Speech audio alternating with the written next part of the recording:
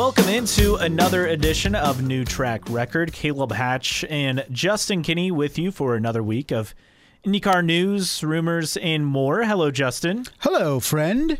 How are you? Good. How are you? Doing well. Excellent. So we have a lot to discuss on the IndyCar side, but we're going to start on the F1 side only because, as always, it pertains to IndyCar. I mean, we wouldn't talk about it if it didn't connect. So we're not going to do a lap-by-lap analysis of the U.S. Grand Prix? No. Okay. No, I don't think there was a whole lot to break down besides the first, 2 laps and then the final 10 to 15, and even that wasn't really much to write home about. Contrived drama. I compared it to Lee Diffie trying to make everybody excited about a driver that's closing the gap to the leader, and he will not know. There's no way he's able to pass that person because of push to pass and all that. It was contrived. I fast forwarded through the majority of the middle part of the race. You fell asleep watching the replay. I dozed off, and I was watching it on the Monday evening, after the fact. So it's not like I was watching it late that night. No. Hey. I had 15 laps to go, and I dozed off right before the finish. Big rating for ABC, ESPN. It was great to see a lot of people in the stands, all that. But, in terms of the race, just, another eh. Yeah, kind of meh. But the exciting part, I think, was all the off-track stuff. Sure. And as we all know, Andretti Autosport, Michael Andretti, Colton Herta, Sauber, Alfa Romeo Racing, all of that was the storyline, I think, off the track, and definitely as it pertains to IndyCar. Michael Andretti trying to put together a deal. He supposedly had offered a, $250 million deal was kind of the rumor for the buyout to have a controlling stake in Sauber, but according to Chris Medland of Racer.com, we're not going to name any other sources simply because this is the most trustworthy source I've seen on this deal. I mean, I haven't seen anything else that I can really go with. I mean, there are rumors that Colton Herta was going to get an FP1 ride, and apparently they're negotiating for that, and even Callum Ilott was apparently trying to get an FP1 ride with a different team. I feel like if the deal would have come together, that was going to happen. So, but with it falling apart, there's no way. I mean, it's over for this year, and Andretti's going to have to find another taker. But from what I see, I think they came really close. But money talks. And sometimes for the good, sometimes for the bad. And I feel like with this, I think Sauber was like, oh, okay, you're going to give us this much? Well, then, hey, how about this much? And it almost feels like a certain situation where they kind of kept moving the goalposts, so to speak. And finally, Andretti was like, look, we don't have that enough money. So I think that ultimately was the issue is Andretti had a solid offer. Sauber wanted a lot more money because the value of F1 clearly is going up. Right. I mean, compared to what it was 5 years ago. There's a great Twitter thread, and I can't recall who it was. Did you see that thread about how F1 has grown, their digital properties or whatever? I saw one that was a chain that was, 7 reasons why IndyCar or Formula One was growing outside of Drive to Survive. Because I do really think while that is a big impact, it's narrow-minded to think that's the only reason. True, and that broke it down, and that is the thread I'm referencing. Step 1, they opened up the digital side to allow the teams to actually post highlights. I mean, it's like such a simple thing. Yeah. But that was the first step. That was a big deal. Obviously, Drive to Survive was a part of it, but it wasn't the only thing that provided a way for F1 to gain a lot of traction in the U.S. I think Drive to Survive was the final thing that got everyone to catch on, but changing TV deals, having a free TV deal in the U.S. With no ads clearly has helped a lot. Well, because you got to think about this. Think about the casual fan that's flipping around on a Sunday morning in America, and hey, Formula One's on, and you flip it on, and it's a commercial. And they flip away, and they never come back. You don't have to worry about that with Formula One broadcasts on ESPN. It's always on. So don't discount that, because we've all kind of been there channel surfing. You see something, you turn it on, it's a commercial, you flip away, you never come back, right? Yeah, and I think that's a huge factor as well. It's unfortunate, in my opinion, that Andretti's not able to put together this deal and run the Alfa Romeo team. Now I just kind of wonder, what options are there moving forward? The other thing was, reportedly, this had nothing to do with that SPAC, which I just find mind-boggling, because that's how we thought they were raising the money. Right. And I know there are reports that the Guggenheim family was allegedly behind the funding for... The Guggenheims. Yeah. They're a big deal. They are. I couldn't tell you what they do, but I know they have a lot but they've of money. been around. Like a Guggenheims were on the Titanic, so, and they, it's a who's who of people on the Titanic. So, goes Benjamin Guggenheim. I don't know. I just know they have the museum. Yeah, but I also like saying Guggenheim. Big. Yeah, it's a fun word to say. But and you brought up an interesting point though, Caleb, with the value of Formula One going up. That means the value of the teams are going to be going up. So if you can't commit to buying a team in 2021, what's the price going to be in 2022 or 2023 if Formula One continues its upward trajectory? And we've seen teams change hands. I mean, Williams, they're not owned by the Williams family, even though they've kept the name. Doralton Capital or whatever, they're the primary owner of that team.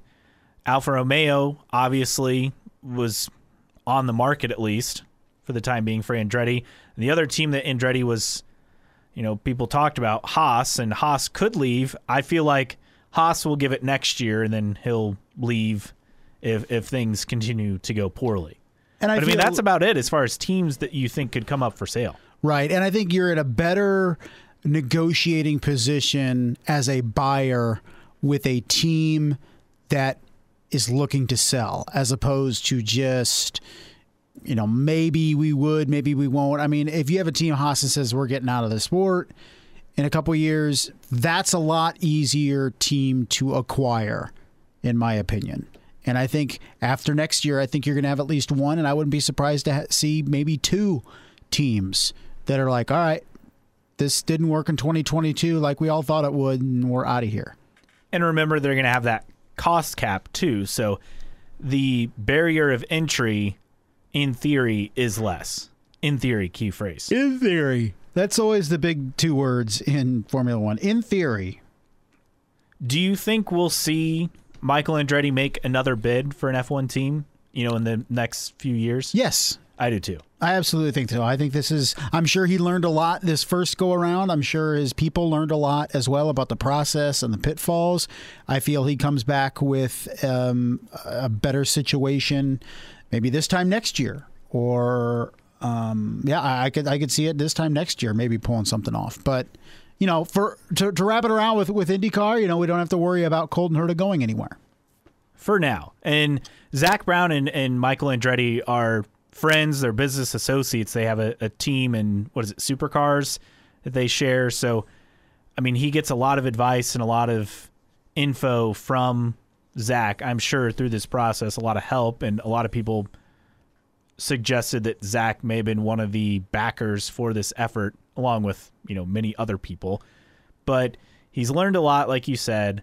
I still think we'll see him try to put something together. And I forgot, there are a few articles. He tried to put together a NASCAR operation several years ago. That's right. And then the Nathan Brown article in the Indy Star the other week, he tried to buy IMS. Not that it really went anywhere, but I mean, he's trying to build a racing empire, and he's done that definitely with IndyCar and all the other teams he has, but he's still trying to find that next thing. Yep, most definitely. Always looking to add to the stable of Andretti properties.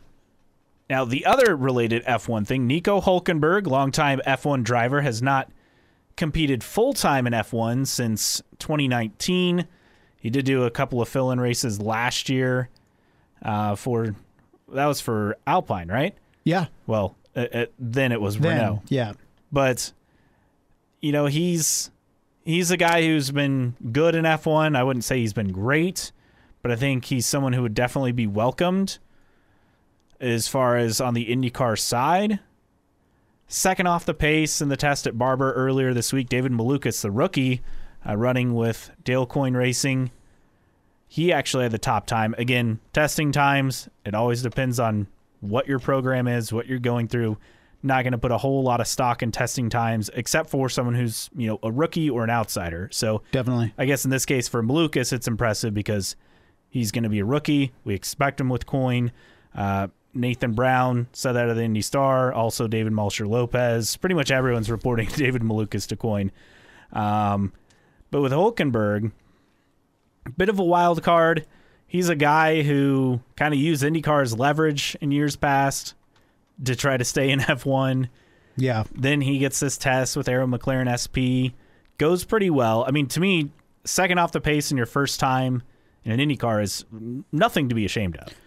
I really feel that that tests are more, in terms of times and placings, as long as you're not a distant last, it's a good day for you. I don't care who's first and fourth and seventh, just as long as you're not 3 seconds off the pace at the end, I think you're fine. But as recently as last year, he filled in for Racing Point last year, 3 races. That's right, Nico.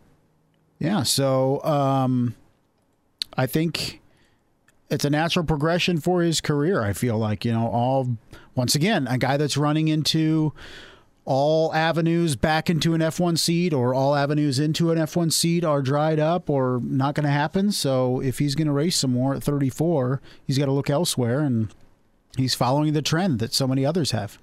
Only even kind of admitted as much that his F1 days are probably over in a motorsport article talking about the test and getting that test set up. He basically said, this is kind of the end of the road for me in Formula One. I don't really, have any more opportunities to get anything there. So I'm hopeful that he'll race an IndyCar. This is one where I just don't know what to expect. Me neither. Not every former F1 driver is going to come back and come over here and knock the socks off at everybody, but we'll see. But I definitely could see him in the seat for some races with Arrow McLaren SP. Oh, for sure, in that third car. More on that in a second. But he said the train has probably left the station, was the quote before on that one. But, yeah, it's great that he's interested. And I think what Grosjean's done, what Alonso's done, it's changing a lot of minds for some of these guys. I guess the next thing is, and we've talked about this before, okay, at first they're like, I'm not really interested in IndyCar. It's a backup option. Then it turns to, I'll do the road and street course races, but I'm not interested in the ovals. Then they attend one oval race and like, okay, I think I want to do a test. Yeah. Well, you think it's going to be the same progression with him? Could be. I think the aero screen opens all sorts of possibilities up because I feel like more and more drivers would have said absolutely not, I'm not doing oval races if it was still open cockpit. So I could see a progression with Nico Hulkenberg, particularly if he, next year you watch and Romain Grosjean has success on ovals as he gets acclimated. So I think a lot of eyes will continue to be on Grosjean as he runs the full season next season. The quote from Hulk after the test: first time in an IndyCar, first time at Barber Motorsports Park, and overall I think it was a good and successful day. I definitely can confirm that these steering monsters are very physical cars. He adds, it took a while in the morning to feel comfortable, but in the afternoon the lap times and the performance started to come in, and it was great fun. Big thanks to Arrow McLaren SP for this opportunity today. They're very professional work on track. So about that third car, IndyCar Deep Throat, telling us earlier in the week, Nico Hulkenberg will be racing for McLaren next year. Apparently, he is very interested in giving IndyCar a go, and Zach Brown has given him the open opportunity for the third seat. Now, no idea on the schedule. We know that they will run as many races as possible in the third car. It's not expected to be full-time, but I believe it was Taylor Kyle or Zach Brown, I can't remember who, quoted as saying kind of where they're at with the test and what they're going to do. I think it was for Kyle. The season. I think it was Kyle. Yeah. So we expect a third car, definitely for the Indy 500. Last year they ran the third car for Montoya. That was just the GP and the 500, correct? Yes. Well, this past season. Right. So I would expect a lot more. Now, depends on scheduling, depends on availability. Do they have multiple drivers? That I don't know. But they're definitely going to run more than just 2 races in that third car. I would agree. I could see Hulkenberg doing a handful of road and street courses, races, and then maybe put somebody else in there for the 500. Yeah, I don't think he'll do the 500. No. I think that could be someone different. Montoya, if he's interested. I don't know. That would be the logical choice to me. Yeah. So other guys at the test, Kyle Kirkwood, Devlin DeFrancesco were there with Andretti. Also Ryan Hunter-Reay with Ed Carpenter Racing. Now, I forgot about this, but pointed out in one of the Racer articles, he tested with Ed Carpenter Racing in 2013 at Sonoma, because that was back when Andretti had Chevy power. Obviously, Ed Carpenter has Chevy currently still and did back then. So they kind of did a car swap. But that is a deal that it sounds like Road and Street's definitely on the table. Depending on sponsorship, could be full-time. And IndyCar Deep Throat saying that Ryan Hunter-Reay has really only spoken with Foyt and ECR. And as far as the possibility for a full season, comes down to, let's see here, he's got a lot of notes on all the testing and everything. I think ECR is to me would be the best fit for Ryan Hunter-Reay. I feel, whether it happens or not, who knows? But I think that'd be probably the best fit for him after considering. Once we knew he was leaving Andretti, wondering if he would get a full-time seat anywhere. To land a full-time seat potentially and at ECR, I think is definitely a great thing. Yeah, so the note from IndyCar Deep Throat, as it stands right now, Ed would be willing to put RHR in full-time alongside Rinus VeeKay, but would need funding to help hire Ryan Hunter-Reay on a full-time basis. As of now, possibility of part-time could happen.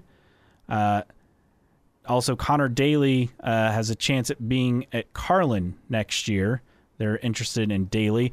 Obviously, all this depends on Air Force. And kind of the phrasing of the quotes, they didn't necessarily tie in, Air Force with Connor Daly in the quotes on the test. Because, it ultimately comes down to if Air Force returns, does Connor Daly return? One would assume, but I don't know if that's necessarily a done deal. If the Air Force would want to be on Ryan Hunter-Reay's car, if he wants to fill a seat, he's an American.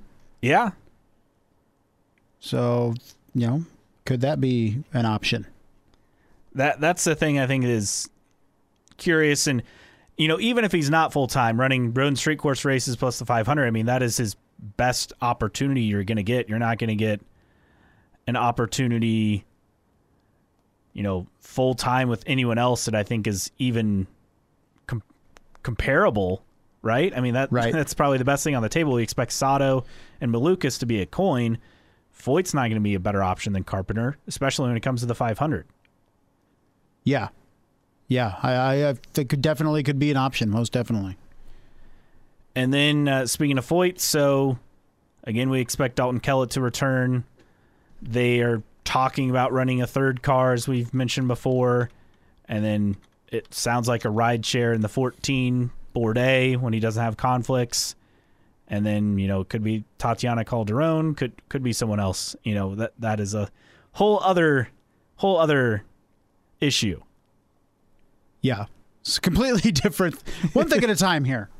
Yeah. And so I think that kind of wraps up a lot of the IndyCar testing aspect and where things stand in the offseason. Not really a whole lot of driver rumors on the IndyCar side. A lot of stuff on the ladder side we'll get to a bit later on. I guess where things stand, who do you think is in the best opportunity to kind of move up from where they've been that's left? In terms of the leftovers? Yeah. And move up is the key? Move up, and I'm not talking like lights to IndyCar. I'm talking about the people left able to get a ride that will be deemed as not a major step down or even a step up. I mean, I guess Ryan Hunter-Reay is a step down. But then again, the way that team has been running, maybe not. I don't know. Yeah, that one to me is a question mark. Sato, Sato would be the paper is a step down, but is I don't it really? know. Is it really? I mean, you're going to get a rookie teammate, which always seems to be what Coin does. You get a veteran plus a rookie. Yeah. That's kind of their standard procedure, except in 2020 when they had Pelot and Ferrucci. Yeah. But, and then, like we said, no idea what to expect at Foyt. And then there's the other interesting factor that we have not gotten to. Yes. And that is the reported combination of Juncos and Carlin. Hey, why didn't we think of this? Did we kind of mention something, maybe a partnership? I don't think of this exact partnership. Not but to this I feel level. like They're both Chevy teams. Well, so. the partnership's being used in an interesting way because the more you delve into that story, the more it could be basically Juncos taking over Carlin. I mean, they could also partner. I think there's everything is on the table, but I don't see this traditional partnership where, maybe where we see Carlin run a car, Juncos run a car, and they work together. There's some other possibilities on the table. So in the story on Racer.com, Marshall Pruitt says Juncos Hollinger Racing is known to have an interest in fielding a second car, and Carlin said the team's fate and future IndyCar plans were subject to a swift decision as to whether it would carry on for a fifth season. Now, we know a lot of that is due to waiting on an answer from Max Chilton as far as what he wants to do next year.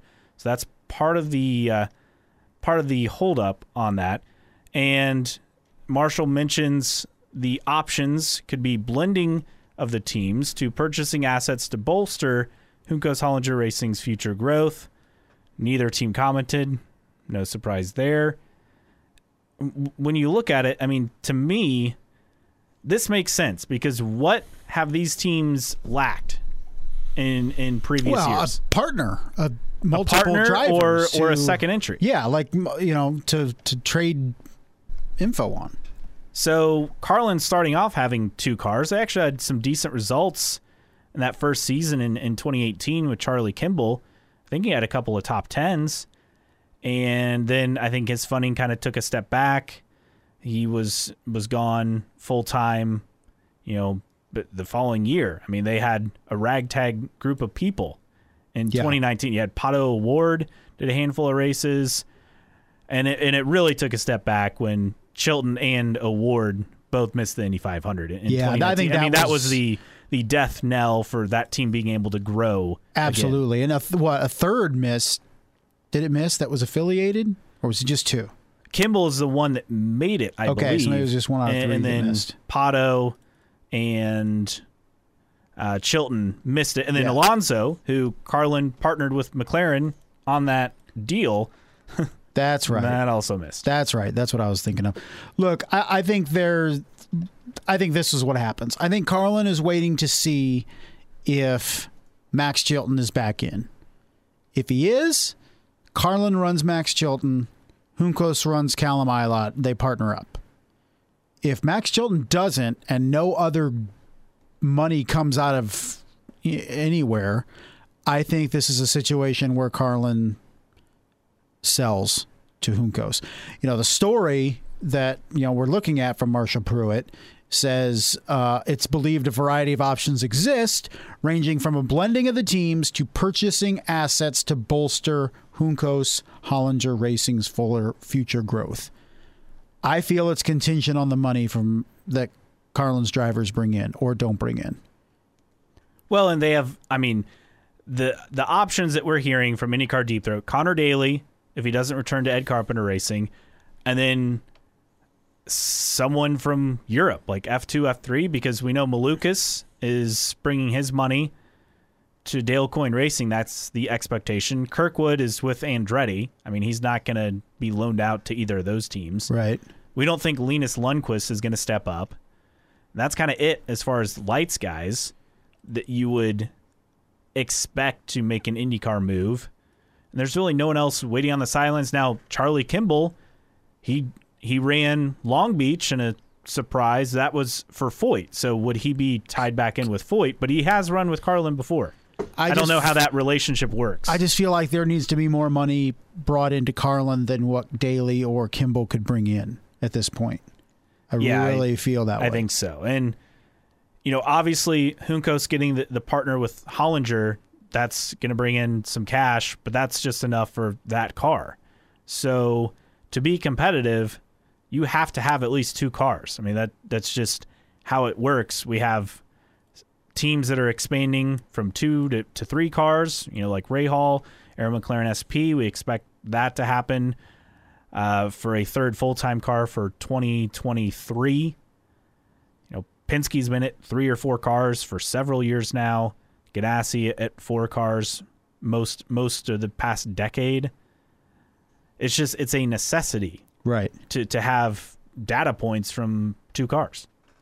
You need it to survive in this league. And we talk about, more at some point there's an apex with the amount of teams that can be in the series because there's only 10 spots in the top 10. You know what I mean? I mean, there's only so many, wins you can get, and especially if the series continues to get stronger at the top, that means the teams at the bottom are struggling more and more. And I don't see a light at the end of the tunnel for Carlin unless a massive amount of capital comes in. So you need to do something. You can't survive in this series and compete week in and week out as a single car team. I think both organizations are going about it the right way. They know they have to partner. It's just trying to figure out the details at this point. Well, the other interesting thing, both competed in lights, and I believe Carlin had a driver leave the season early, late in the year. Yeah, and just to preserve money. Yeah, they cut their lights team when they advanced to IndyCar a couple years ago. They brought it back last season. Juncos and they've already cut it for next year. Yeah. Well, is that confirmed? I mean, I know it's rumored that they sold the lights cars. I don't think it's confirmed anywhere, but I think we've seen it enough places that if it wasn't true, it would have been debunked at this point. That's true. And Juncos, I mean, they have a lights team, and one of those drivers is leaving the team. Stingray Robb, one of our favorites. Yeah, Stingray. Number 2 car for Andretti Autosport in 2022. Yes, sir. Let's go. So you have some guys moving on. You have HMD Motorsports, which is probably going to partner with Dale Coyne Racing, move up from lights. I'm sure they'll still keep the lights operation. I mean, they're testing guys for that Chris Griffiths test coming up this weekend in Indy on the road course. I don't know. Do you think this collaboration happens, or do you think it's more of a Juncos buying out Carlin? Because I tend to think it's more of the latter. That's what I'm thinking at this point. I think Carlin's still sitting here, no major movements, or, we were told just how important it was these final few months of the year. Here we are entering November soon. Still nothing. I just, at this point, if I'm a betting man, if I had to bet on whether Carlin, a Carlin car is on the grid for 2022 right now, I'm saying no. Yeah, full time, I'm saying no. Now, whether they have a car or a partner car, it's still possible. I don't know. I think Carlin's done. It's not like they're heavily invested in the road Indy at this point.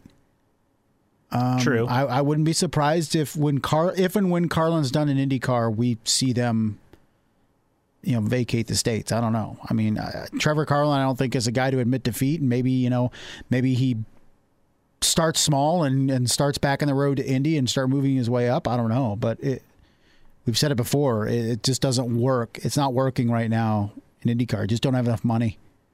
How much is it, you think, the fact that their shop isn't in Indianapolis? It doesn't help.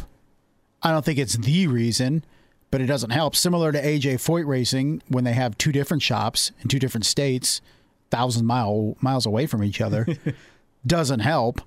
But particularly when you're Carlin, when you are looking at every controllable you possibly can have to help you, that's not helping, most definitely. But is it the reason? No. I mean, I think the number one reason is just no money. Yeah. I mean, it takes money to race at this level, and I mean, you need less money in IndyCar than you do Formula One. I get it, but you still need money, and quite a bit of it, actually. Yeah.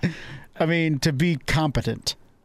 I don't know what F2 budgets are, but I would still venture to guess that IndyCar is or more expensive. Yes, it is. I thought our pal Matt Hickey last week said it's around $2 million, which is like for a F2? third for a competent IndyCar entry. Yeah, so it's. I mean, still, the top teams have what, $8 to $12 million a year budgets. Yeah, so it's still up there. You know, I mean, it's light years behind Formula One, but yeah, F2 isn't. I would have thought F2 was more expensive, but according to Matt Hickey, it's only a couple $1 million only. Yeah, only. So with Carlin and Juncos, to me, you have ILOT, you have whatever happens with Carlin. Do you think it's just a 2-car Juncos team? I mean, that's where I see this heading. I could see one full-time Juncos car with a part-time Carlin entry. I could see 2 full-time Juncos. I could see 1 full-time Juncos with a second for May, or at least Indy. I think last on that list is Carlin full-time by itself. Yeah, and I don't see, again, unless they can somehow get one of these lights guys to switch teams, and I don't see that happening. I mean, Kirkwood, DeFrancesco, Malukas all seem to be locked in with their respective teams that they're, moving up with. Yeah. I don't see an option. I mean, that was, to me, I always thought, okay, Carlin's hope is if they can get Malukas to come in, bring his money, or DeFrancesco to come in, bring his money. That's not going to happen. Nope. So I hope they can get something figured out, because what they have done since coming in, I mean, they start off in lights. They have won a lights title. They bring in an F1 guy in Chilton, wins a lights race, which I respect him a lot for going to lights before stepping up to IndyCar. That was a very, very nice move on his and the team's part. And let's not forget, I mean, he had a successful debut in the Indy 500, led the most laps in 2016 was it? So he can race. It's just, is it time for the team to move on from Max? Yes. What is But they can. He holds the financial strings of this entire organization at this point. Well, his dad is like what I mean. Partner in the team. And his dad's not going to fund anybody else but Max in the car. That's probably true.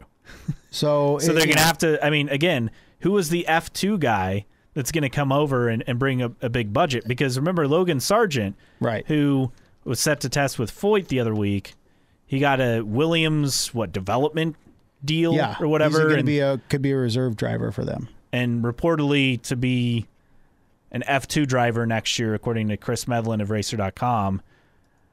So, man, we'll see what happens. I'm just not feeling very confident they're going to be on the grid as far as the Carlin that we know it next year. Well, here's something as I look into the F2 calendar, try to find drivers that potentially could go over.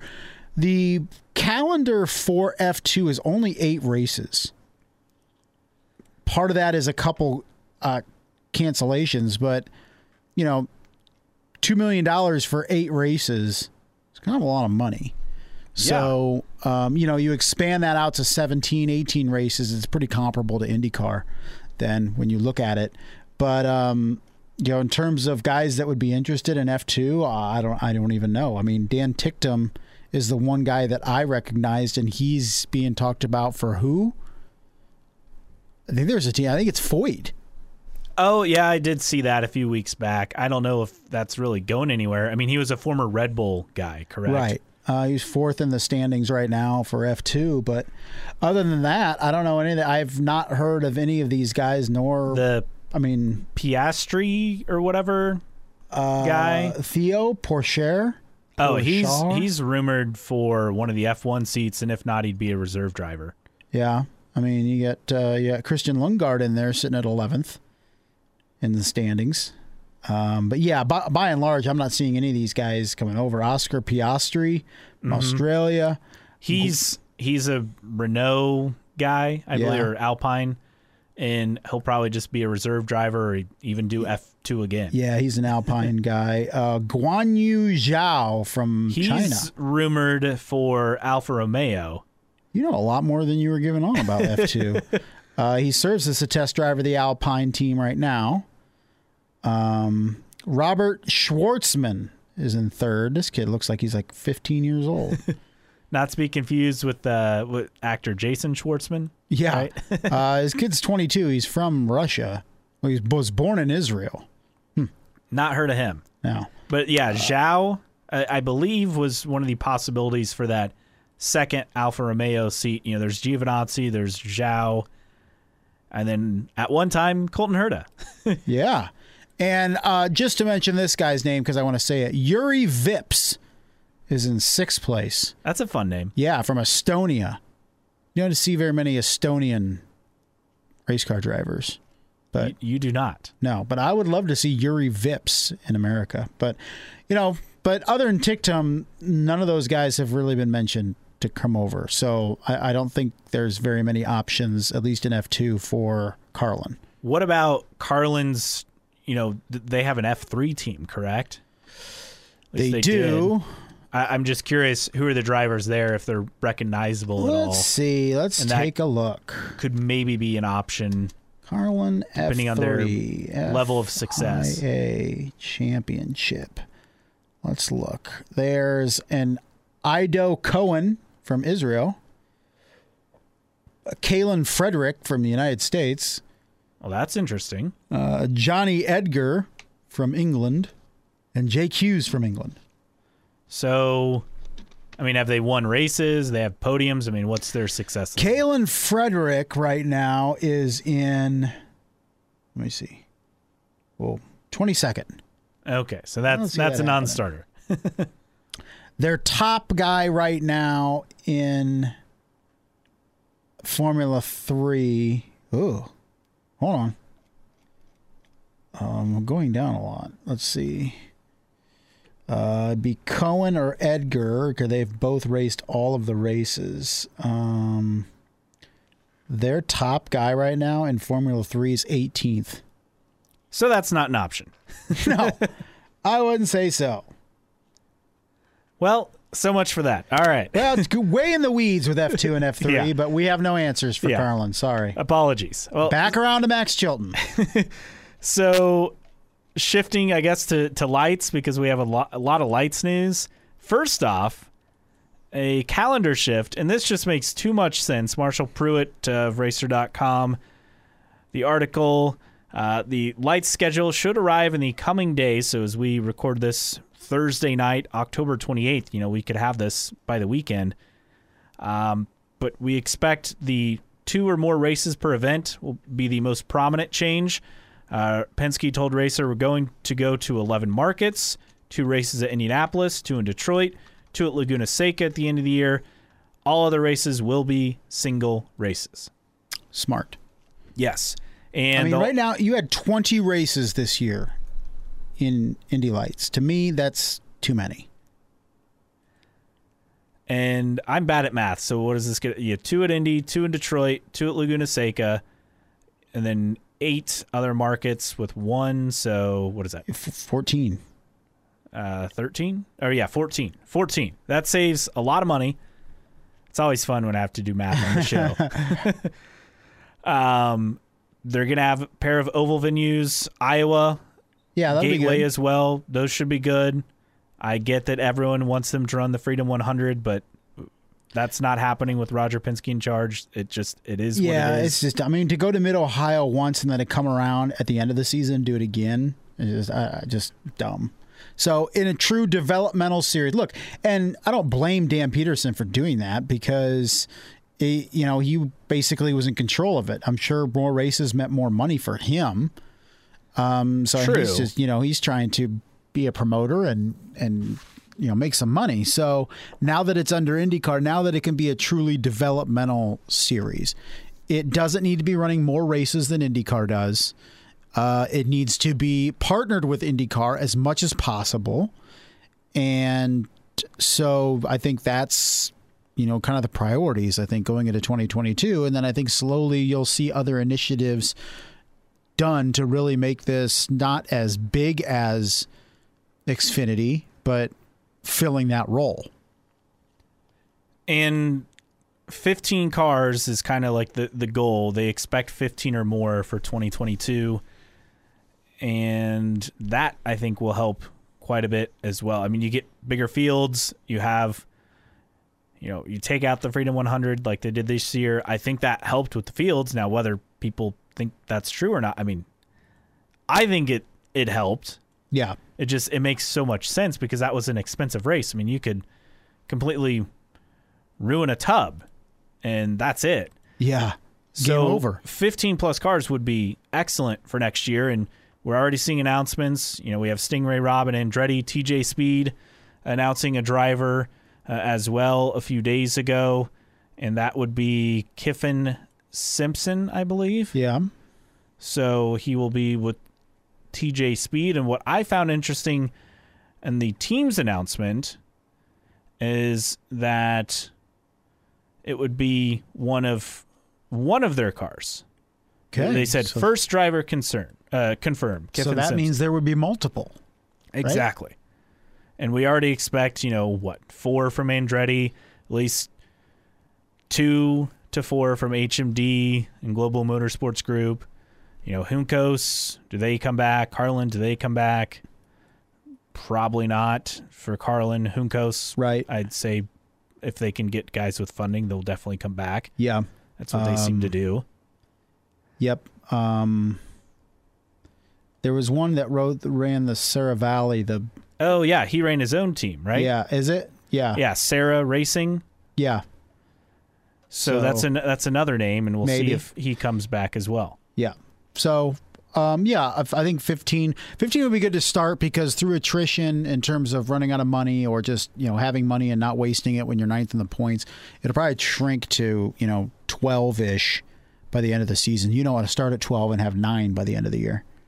And then we have the Chris Griffiths Memorial Open Test coming up this weekend at IMS. Ernie Francis Jr. will be in an HMD car. Matthew Brabham will test a lights car for Andretti. That's interesting. He's been competing in the Stadium Super Trucks for a couple of years. Yeah, he's raced the 500. Some success. Yeah, raced 500 in 2016. So that's cool. Would love to see him back in IndyCar, let alone a lights ride. So a couple of interesting names to keep in mind there for the test. And then due to projected bad weather, Friday, IndyCar's moved the planned series test for Kyle Kirkwood, David Malukas, and Linus Lundqvist on the road course to Monday. Again, they're keeping everything as planned Saturday and Sunday. That's something to keep an eye on this weekend. A couple other driver notes that I want to get to. I don't know how we forgot to talk about this, but Stoffel Van Dorn testing with the Arrow McLaren SP. Now, there's not a set test date and track, but this is another name, and this is a guy who I believe was rumored for IndyCar. Now, not strong rumors, but those foreign translated articles rumors a couple years ago when Alonso and those rumors for him being full-time. Right. He has been with McLaren in F1 in 2017 and 18 before he left. Then he's been a race winner in Formula E for the Mercedes EQ team, runner-up in LMP2 at Le Mans, and he's a Mercedes test driver for F1, and he's also been a McLaren reserve driver as well. So he's got his hand in a lot of different things, but this would be another interesting move. Whoever has left Formula One in the last 3 years, just pencil them in for an IndyCar test at this point. Especially if they have McLaren ties, right? Yeah, no doubt. And doesn't mean all these guys are going to be in the series. When it came to Nico Hulkenberg, it was more he doesn't even know if he'd be interested. Yeah, let's just do a test and see how it goes. Not, hey, we're testing you to put you in the car. It was Nico being, hey, can I test to just see what it feels like? So Stoffel Van Dorn could be similar. Who knows? And this is the article where Taylor Kyles, we referenced earlier about running that third car.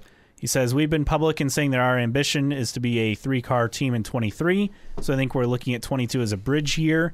So we're not committing to anything at this point, but we're evaluating all options at the same time. And he did add, in in an ideal scenario, we'd run as many races as we can do. That's talking about 3 cars, but again, it's got to be the right fit from a personnel and a driver point of view. It's not financially motivated, so that gives us a lot of flexibility in decision making. That is the key part. So it doesn't sound like they need a driver to come in and bring a hefty amount of sponsorship, kind of like what we saw with, the entries for Rahal. We thought, okay, well, how's Jack Harvey? He's leaving Meyer Shank. He must have something lined up, and he did, and it was the Hy-Vee ride. And then we were told that the third car, it was taken care of financially. And then they liked Lundgaard so much. And to be fair, Lundgaard had a fast 6 and finished top 12 in his only start. That's very impressive for a debut. And he probably brings a hefty amount of money from Alpine, but he also had the results on the track to back up in his only start. And not bringing money is fine, but if you do bring money, that sure as heck doesn't hurt. Yeah, it's a bonus. Yeah, definitely a bonus. So I guess, I don't know. I don't know if we're going to see Hulkenberg and Stoffel Van Dorn in IndyCar, next year, let alone ever. Right. But seeing this sea change of drivers from across the pond being interested is kind of fascinating, right as F1 has gotten more popular. And it doesn't hurt when, even if they're not filling seats during the season, these drivers are getting behind the seat or behind the wheel and spinning laps with Nico Hulkenberg saying, yeah, that was fun. Yeah, sitting in an Indy car and testing was fun. That gets around. And same with Stoffel Van Dorn. So even if we don't see him in the series, I feel it's advantageous to IndyCar to get these guys at least in a test. Yes, and the interest, it's with those guys, it's opening up a lot of opportunities, or at least opening the channels of communication for guys who are stuck in F2 and F3 who want to find an option and actually get seat time. Lundgaard was a guy who basically is on borderline of getting shut out from moving up to F1, so he takes the IndyCar ride. And I think we're going to start seeing a lot more of that. Yeah, I agree, most definitely. Then the other thing on the team side, this is not really a surprise, but confirmation from Roger Penske, he will not run 4 cars in 2022. The thing that I did find curious was that they will not have a 4th Indy 500 entry either. And that's because they have that Porsche factory LMDH prototype effort for IMSA and the World Endurance Championship. I believe that starts in 2023. And they would do testing for that as they ramp up that team. I think a lot of people kind of wonder, well, where's the sponsorship going to go as far as Simon's, Menard sponsorship? And I would just assume that would be thrown on to either Scott or Joseph's cars. What do you think came first, Caleb? Mm-hmm.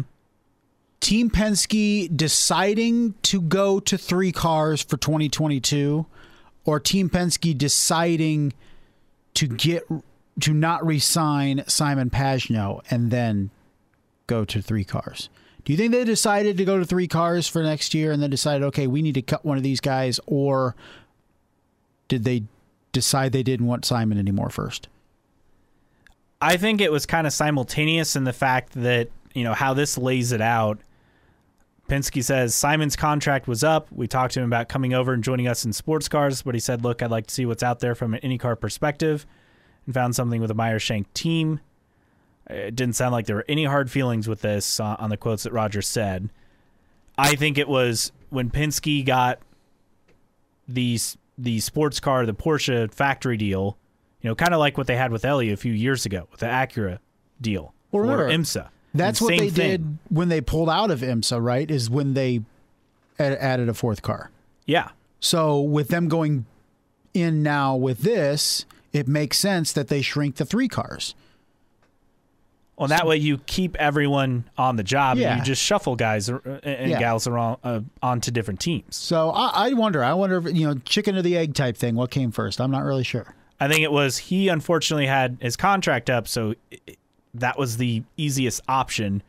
And because he's a sports car driver as well and been successful in sports cars, they gave him that opportunity, but he still wanted to run IndyCar, rightfully so, because it's not like he, when Elio was kind of forced over to the sports car side, he was a lot older. I mean, right. Simon is what is he, like 30? He's actually older. 35 or 36? 30, yeah, 35, 36, 37. He is 37. Okay, so he is getting up there. He is getting up there, but I mean, he's still competitive. To be fair, you could have said the same about Elio. I mean, he'd won a race, and wasn't he fourth in points in his final full-time year with Penske? And that door could be open in the future, right? I mean, I just think Simon wants to make at least one more full-time season run and then see where it goes. And with Elio, I mean, he wanted to stay in the Penske family and have those opportunities, where Simon wanted to stay in IndyCar. I mean, that was kind of the choice. And Elio got, more Indy 500 starts and opportunities, but he eventually left. Once his sports car contract was up, he was out. Yep, he was. So, I think we had gotten used to 4 cars, so even though it was only for a couple years. So, but considering Penske's the lone team set to contract for 2022, that's pretty impressive. So far. Yeah. So far. I mean, we don't know. I mean, it's still kind of weird. We don't have official confirmation on Marcus Ericsson, right? No. I kind of find that puzzling. A little bit. We expect him to be back, but we haven't really seen an official announcement from the team saying he'll be back in 2022. That's a guy who won 2 races. What was he, like 5th, 6th in points? Yeah, most definitely. That one is very surprising to me. But, likewise. But whatever. I'm sure they're working on it, and it could just be a They better be working deal. on it. Well, time's running out. The off-season's shorter. We don't have as much time to fill. Yeah, right? The other team-related news, I found this to be fascinating. So Cusick Motorsports, that was the partner on Stefan Wilson's Indy 500 ride with Andretti Autosport. They announced Bank Social as a partner. They're defining the movement to blockchain for finance, changing banking as we know it. And they will be partnering with us for the Indy 500. And then Stefan Wilson, quote tweeted that as well. Said, looking forward to representing them on the track next season. We know that he is interested, talking Don Cusick, in partnering with an existing IndyCar team. Could this be an option for, Carlin Ajuncos? I don't even know where, a Foyt, even a third car. Potentially. I just, you think Coyne would run 3? I don't think so. No, I mean, the further we go with off-season testing, and if we don't see them on track, or even prefabbing, together a car or some cockpit shots, until we see that, I'm really not taking it seriously yet. That's me. Yeah, kind of hard to disagree. We know that they were interested in switching to Rahal. Would not expect him to be back in Andretti for next year based on what IndyCar Deep Throat has told us. So that's another team name, another driver to keep an eye on as the offseason moves along. But we're at that point where if you don't get stuff wrapped up by Christmas, you're really scrambling to put things together, because St. Pete's 2 weeks earlier and it's in late February. Yeah. So you don't have till mid-March to get your ducks in a row. So no TBA for Dale Coyne on the opening weekend. That's probably not going to happen this time. All right. Well, if you agree or disagree with what we've had to say on any of this, we'd love for you to interact with us. You can find us online, the website, newtrackrecordpodcast.com. While you're there, do us a favor. Subscribe to our weekly email list so you never miss an episode. You can interact with us on social media as well. Our Twitter handle is IndyCar Podcast. On Facebook, like us, just search for New Track Record. You can email us as well. It is newtrackrecordpodcast@gmail.com. As always, send us your questions, comments, rants, complaints, manifestos, what have you. We'll read Send it them all. Our way. And while you're on the website, check out the store. We have stickers for sale as well, so you can support the podcast. We'd appreciate it. And as always, you can follow us for free on your favorite podcasting platforms Apple Podcasts, Spotify, or wherever you follow your podcasts for free. Napster? No. LimeWire? No. Okay. I don't think we're on those platforms. What was the other one? Isn't there another? Yeah. I can't think of I what only what used it the is. first two. Can't remember the last one. So with that, we are now different ready. time. Yeah, way different time. Ready for the mailbag, and we actually have a lot of tweets to get to this week. All right, let's Thanks go. to everyone for all of their comments and questions and contributions. First one from Tyler_Allen. Wonder what car Menards will be going on. I can't imagine them going anywhere. It'd be cool to see it on just Newgarden's car and see them in commercials. Yeah, I think Newgarden or McLaughlin. I mean, I don't think it's going to be Power. Now, wasn't there a rumor that Verizon might scale back? Either way, I think it stays with Penske, right? I don't think it's going to another team. Right. I would agree. Most definitely. I feel it stays. All right, moving forward. This with Stoffel Van Dorn. That is, I don't know why. I can't say his name. It It is a struggle. Poet Shevchenko. It feels like everyone and their brother is testing an IndyCar these days. Nick J. Fletcher. I guess it's safe to say that Mercedes is the third OEM now. Obviously. NK Harden. I think Nigel Mansell and Jackie Stewart are getting tests in November. Jean Girard is in after that. Aaron McLaren SP is open for business. Yep. And we have more on that in a bit. That sparked a great idea by yours truly on who will be testing next. And let's see here. I mentioned John Alessi might have contract issues with Lotus, though. That also from NK Harden. All yeah, right. he could still be under contract. Yeah. Here's the big one. So with Van Dorn now set to test with Aaron McLaren SP, who do you want to see test an IndyCar next? 37% of you said Ricky Bobby. 25% said other, and we have a ton of replies to get to on that. And 19% of you each said Jean Girard and Mark Plourde. Very nice. So well represented, but Ricky Bobby the runaway. Now on the other category, so many entries, and some of these are just awesome. Poet Shevchenko, I see people choosing Mark Plourde, but that is wrong. He offers tests for his exclusive team, and no one has been worthy of one yet. That is true. Nick J. Fletcher said, wait, Jean Girard already announced he's driving for Shank? P. Gaynor 14 said, I love to see that up-and-comer Jimmy Bly get a chance. That's great. Scuba Steve 85, Jean Girard. We haven't had a Formula One champion in IndyCar since Mansell. It's about time again. That's awesome. Oh, man. Autosport Lab said Michel Vaillant. He is much better than Grosjean or Pagenaud with a wink face. So that must be an actual driver, right? Or no? Am I missing a joke? I don't know. I don't know this one. Michel and then like Vail, like Colorado, then LANT. That is the driver it's name. Let's see. It's a movie. Michel Okay. Vaillant was the movie. Oh. A 2003 French movie depicts events around the 24 Hours of Le Mans. There we go. How about that? Nice. That's out of left field. That's a French film starring Sagamore Stevenine. I mean, Good job. and Your bombed guess at the is as good box as- office. good as Budget mine. was $26 million, made only just over $7 million. Oof. You contributed Dick Trickle Jr. Good choice. Indy Oreo, John Oriovitz, said a lot of knowledgeable Mark Plourde fans out there, but let's get his wife into a car. That's true. Remember, she was part of that Yes, original team. That's right. Daniel SEM 2004 said Rowdy Gaines. Left_Brigade, Giovinazzi, not sure he has a future in F1 anymore, but still think he has massive talent. That was a serious reply. We still accept We don't have those. time for those. We accept those. Racer Mac RTP1 said Joe Tonto.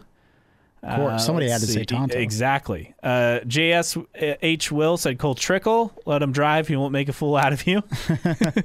Also, JT Petrie said Cole Trickle in a return to open wheels. Hey. Ian French 13 said Crusher. It's time to call Joe Tonto. Also, he sent Cal Naughton. Would be a good call. Just want to see the Magic Man throws out baby rabbits. I wonder if he would run that past IndyCar officials first. So a lot of great responses on that one. These on the Juncos and Carling collaboration. Hunter's Way 67 says, if this collaboration can help Juncos Hollinger Racing and keep Carlin around, I'm all for it. Zach Hurley 8771 tweeting, interesting. This could help ILOT, which is nice. Would be a tough being a rookie in a brand new standalone team. And I think that's the key. That is a tough ask for ILOT.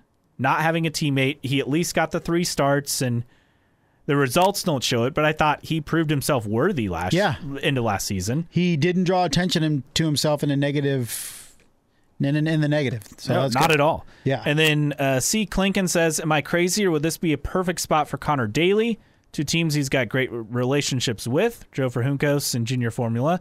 Could be a great experience asset for the technical program in ILOT. Yeah, I agree. I mean, to me, if he cannot stay at Ed Carpenter Racing and he can work a deal to be with whatever this mergification team is called and what they are, I believe he won back when it was Pro Mazda. I think he won the Pro Mazda championship in like 2009 or 10 with Juncos.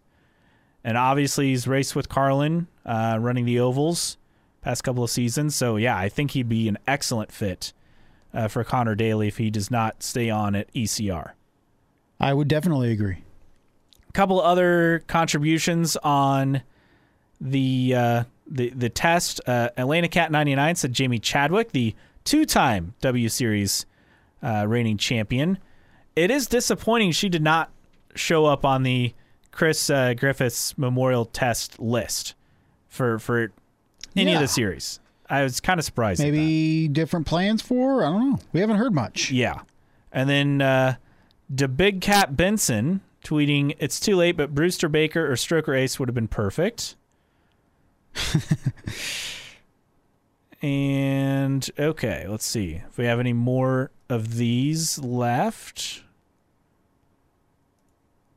I think that is it as far as just the responses on, the fictitious driver. Oh, too bad. Good job, everyone. Yes, that was great. Still have more to get to in the mailbag. Poet Shevchenko on the Andretti deal ending, according to Racers Chris Medlin. It will live on in all our hearts, the Racer mailbag, every Wednesday into perpetuity. Coming back here in a couple weeks. Yep. Get excited. For sure. And you tweeted this, which celebrity that spurns Martin Brundle will finally make him snap? And Poet Shevchenko says, Patrick Dempsey knows racing, goes racing, won't interview about a race.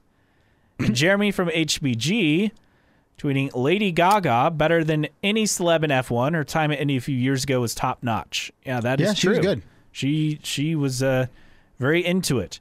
And then off-season storylines for IndyCar, Jensen EV saying, related, Andretti is purchasing Sauber. It's a done deal except for a minor issue. Now being told that the deal is off the table completely, no sale, then Andretti now has an 80% controlling stake in the team, which he made a bid for. Sauber definitely under management.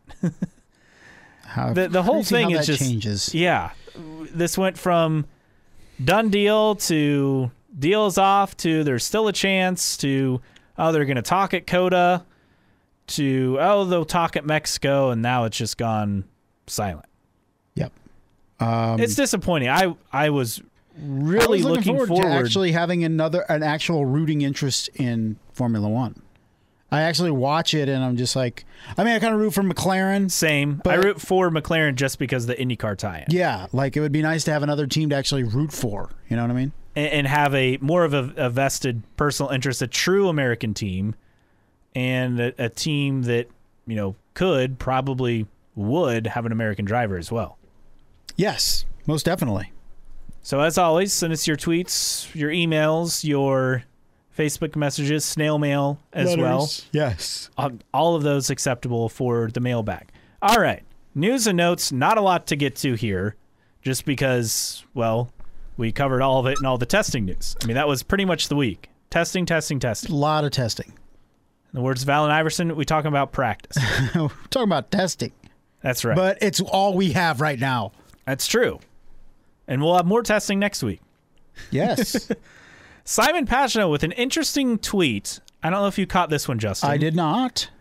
So we discussed the other week about the Monterey Board of Directors approving some Laguna track improvements. Uh-huh.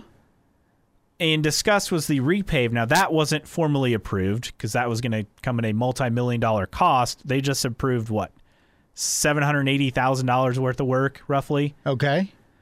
Yeah. For, like, that new crossover bridge. Right, yeah, the one that's falling apart.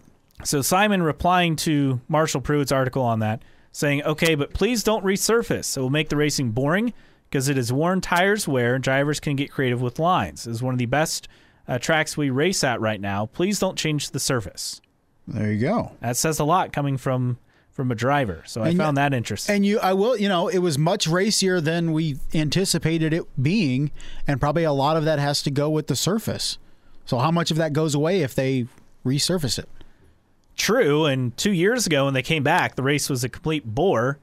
Now, Colton Herta dominated both races, to be fair, but 2019 was nowhere near the level of competitiveness as 2021. Yeah, absolutely. So hopefully a little bit more people show up for next year, but it was a good race. All right, I know we discussed this, kind of had a curiosity factor. I will admit I did not watch any of it. Did you catch any of the Indy Autonomous Challenge? I did not. So, I saw a team out of Germany who won it. That's right. So TU München, some German words there. I'm not going to pretend to know what's going on. They're the winning team. They won the $1 million prize. Nathan Brown of the Star has a good write-up of it. I believe they had a lap at 124 miles an hour and 129 miles an hour. And they took home the prize. 9 teams competed, a lot less compared to what we expected due to the pandemic. Yeah, I think like a lot of them entered, but you have to go through a series of checkpoints. Like you sign up and then you have to come up with a plan and then you have to build the car. Like there's different things. And I think as each of them went, teams fell out. And these were all college students, right? The teams were college. I mean, so, yeah. Some of them combined, not just in the U.S., but I mean, international. You had international universities competing in this. Obviously, the German team that won. So, congrats to them. Now, maybe this is a stupid question. Like, is it like remote controlled steered, or is it the car itself is steering itself? So they have sensors. I know that, but beyond that, I'm not going to pretend to truly know how this really worked. For some reason, I'm picturing that kid in Honey, I Shrunk the Kids that's mowing the lawn in the backyard with that giant remote, giant handheld control.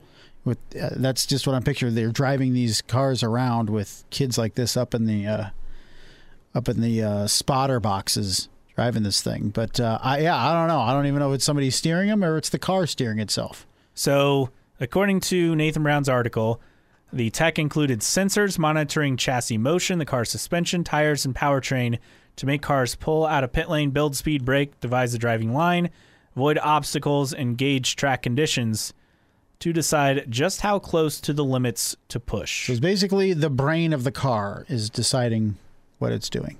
And students from Clemson University's Department of Automotive Engineering, they partnered with Dallara and ESN, and I'm not sure who ESN is. I mean, I know people will be like, oh, bring back the Freedom 100, but I'd watch some, computer cars go around on Carb Day. Yeah. I mean, I think it's kind of cool. It's a unique thing. I mean, they were expecting to do like a race, right? But then the pandemic kind of limited. Right. This is more like a qualifying sim, and $120 million approximately invested by sponsors to make this possible. So, I mean, I think one team had a fast lap time of over 150 miles an hour, then they crashed the next lap. But I mean, it's pretty crazy. I mean, those lights cars, you can get up to nearly 200 miles per hour, with a human driving them. Definitely. What they're able to do, and this is the first go round. I don't know if this is returning next year. I haven't heard anything, but I hope it is. It seems like it got a good response. Yeah, I've not heard anything as far as that aspect, but it's at least something to keep an eye on. And I'm not saying it's going to replace racing, because I don't think it is. I don't think people need to be concerned. This is just more of a testing technology and it's building it. And it's, when we talk about innovation, when we look on driverless cars and autonomous cars, like this is actual technology that's being taken onto the road. The ESN president and CEO said, "I do not think this is a one-off event. We're thinking about what those future event opportunities are, but we need to get through today."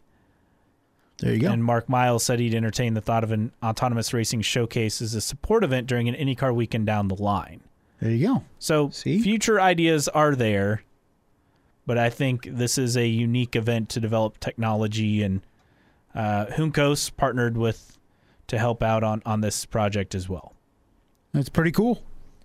So one-off event so far, but obviously we can expect I would more expect to come in the future. Enough of a response from people that I think it'll go ahead. It'll come back. All right, and a couple other notes. Not a whole lot else to get to, but Grand Prix of Portland announcing that Portland ticket renewals will begin Tuesday, November 2nd, 10 a.m. Pacific time. That's 1 p.m. Eastern time. They say keep an eye on your email for more information on how to renew. And there's a good article by Marshall Pruitt of Racer.com on the Meyershank Racing crew chief Matt Swan, his son, and some details on how the Indy 500 win became even more special. So be sure to check that out on Racer.com. All right, that covers news and notes. Justin, do we have anything else that we missed before we move forward? I do not think so. I think we covered the gamut of IndyCar news. All right, with that, it is time for our random split era driver of the week. All right, we as we do here at New Track Record Podcast, we look at our random split era driver of the week. We alternate between IRL and kart, and it's kart this week, ladies and gentlemen, and we're going with Norberto Fontana. Ooh, what a name. Yeah, Norberto Fontana, who I also believe was the he just sounds like he'll be in the like a mob movie. Yeah, sounds like a villain. Yeah, he absolutely does. It's like, Scarface 2 with Norberto Fontana, but he raced in the 2000 kart season. Mr. Norberto Fontana raced for Della Penna. I remember that team name. Della Penna Motorsports competed in the Atlantics IndyCar and kart series from 1990 to 2000, and it was founded by Argentinian businessman and engineer John Della Penna, who himself raced in Formula Atlantics during the 1980s. Brought in Norberto Fontana as part of his 2000 team. He made, 8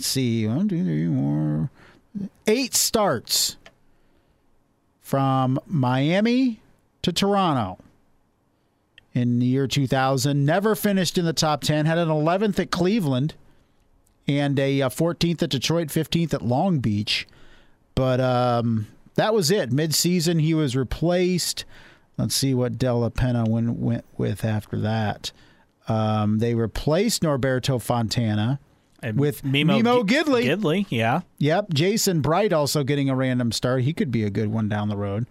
Why was Fontana withheld from Milwaukee in 2000? That's a very good question. Maybe we should take a look at that, but let's look in the year 2000. Let's see if it says anything about it. Let's see. I don't see anything here. It's talking about 1997 because he did race in 4 Grand Prix in Formula One. Oh, that's fancy. But I can't find anything. It says attempted comebacks. He was considered as a driver for the dying Tyrrell team in 1998 for Formula One.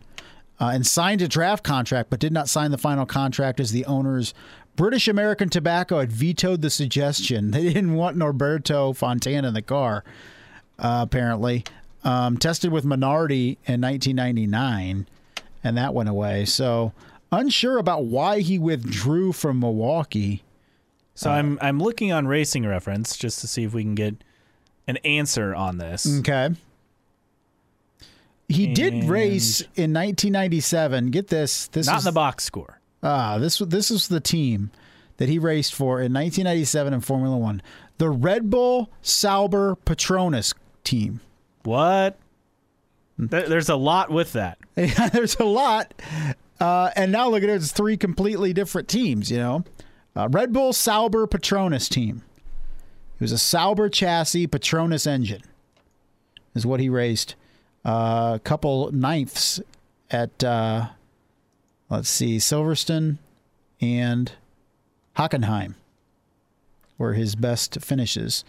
But wait, in '97 it was called, that was the team name? I didn't even know Red Bull existed. Entrant said Red Bull Sauber Petronas in 1997. That was the team. Fascinating, isn't it?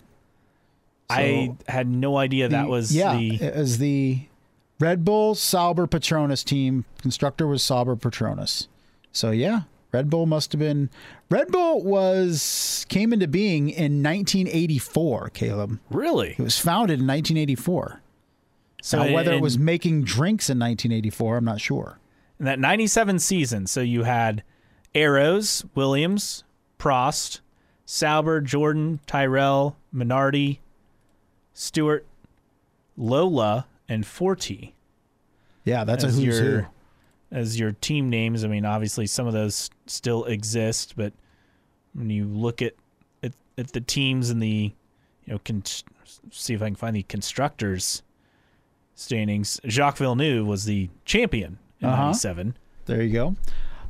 Post Formula One, Norberto Fontana, he decided to join Formula Nippon in Japan and won at Fiji. Let's see, went into Argentine touring car racing and did the Dakar Rally in 2011, but his only starts in open wheel racing and karting, it was 2000 with Della Penna. So 8 races, his best finish 11th at Cleveland. He finished 28th that year in points because they did the funky points, I think, like with Formula One. So he only had 2 points. Well, and like they've changed the points multiple times. Like it used to be only the top 6 were in the points in F1, and then now it's top 10. Yeah, but I think in kart, because he only finished with 2 points in kart. Yeah, kart didn't score past top 12, 10 or 12, I think. Yeah. So, I think his only points were those 2 at Cleveland if they do top 12. But that was it. His opportunity to race in Formula One came as a result of 2 separate injuries by Sauber driver Gianni Morbidelli. During the 1997 European Grand Prix, Fontana had gained attention for apparently blocking Jacques Villeneuve to let rival Michael Schumacher pull away. So spicy. Yeah. So, but only appeared in 8 races in kart, 4 races in Formula One. Still with us, born January 20th, 1975. He never scored a championship point in Formula One, but he scored 2 in kart. So this week's random split era driver of the week, Mr. Norberto Fontana. There we go. Another week, another driver I've never heard of. Mission accomplished. At least I've heard of the team. Yes. I feel like that's a start. That was a team that was around for a while, as you mentioned. So I had heard of the team. Most of the time, I've never heard of the team either. Well, we got plenty more to come. Don't worry. Yeah, we're not going to run out for 2 or 3 years. Absolutely. There may even be repeats because by then I'd forget. That's why I started making a list because we never talked about this guy. Yeah. But we'll reach that point, Caleb, where it's not just the obscure drivers we don't know, but the obscure drivers that we always joke around with. Eventually, you're going to have to do Dr. Jack Miller. Yes, absolutely. You're not going to have to do Jeff Treadway. It's coming. You're going to have to do. I'm trying to. Jimmy Kite, Tice Carlson, Jimmy Kite, like Billy Boat. Oh yeah, Billy Boat's not. I don't think Billy Boat would qualify as random though. Yeah, it's tough.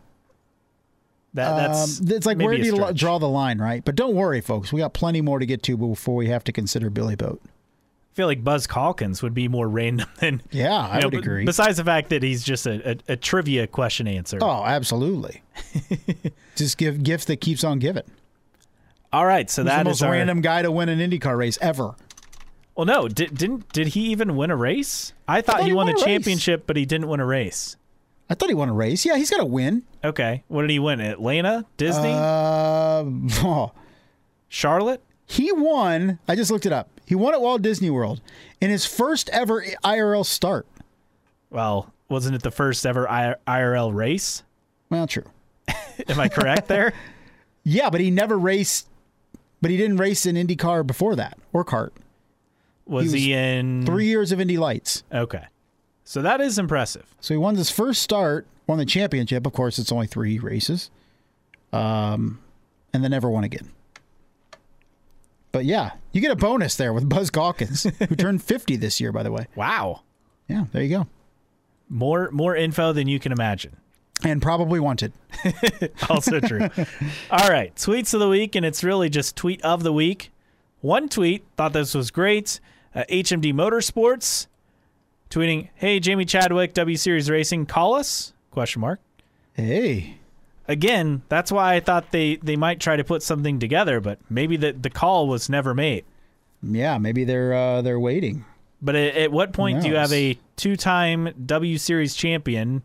I mean, what's she going to do? I mean, Formula E, maybe? I mean, she's a developmental driver for Williams. So that sounds familiar, huh?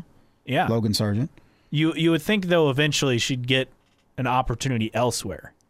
I would think she doesn't want to look elsewhere until maybe she gets a F1 test, maybe? I don't know. And maybe that will happen this offseason. Yeah, hopefully for her. I mean, if they truly race as one. True. They give them opportunities. We shall see. All right, well, we'll be back next week. We'll recap some of the takeaways from the Chris Griffiths Memorial Open Test this weekend at IMS, and also the top 3 in lights from last season. Kyle Kirkwood, David Malukas, and Linus Lundqvist getting their IndyCar official test. I mean, some of them have already tested IndyCars, obviously, in this offseason, but that'll be Monday at IMS as well. So we'll recap that and the latest IndyCar news, rumors, and more. That is next week. As always, for Justin Kinney, I am Caleb Hatch. Thanks for joining us on New Track Record Podcast.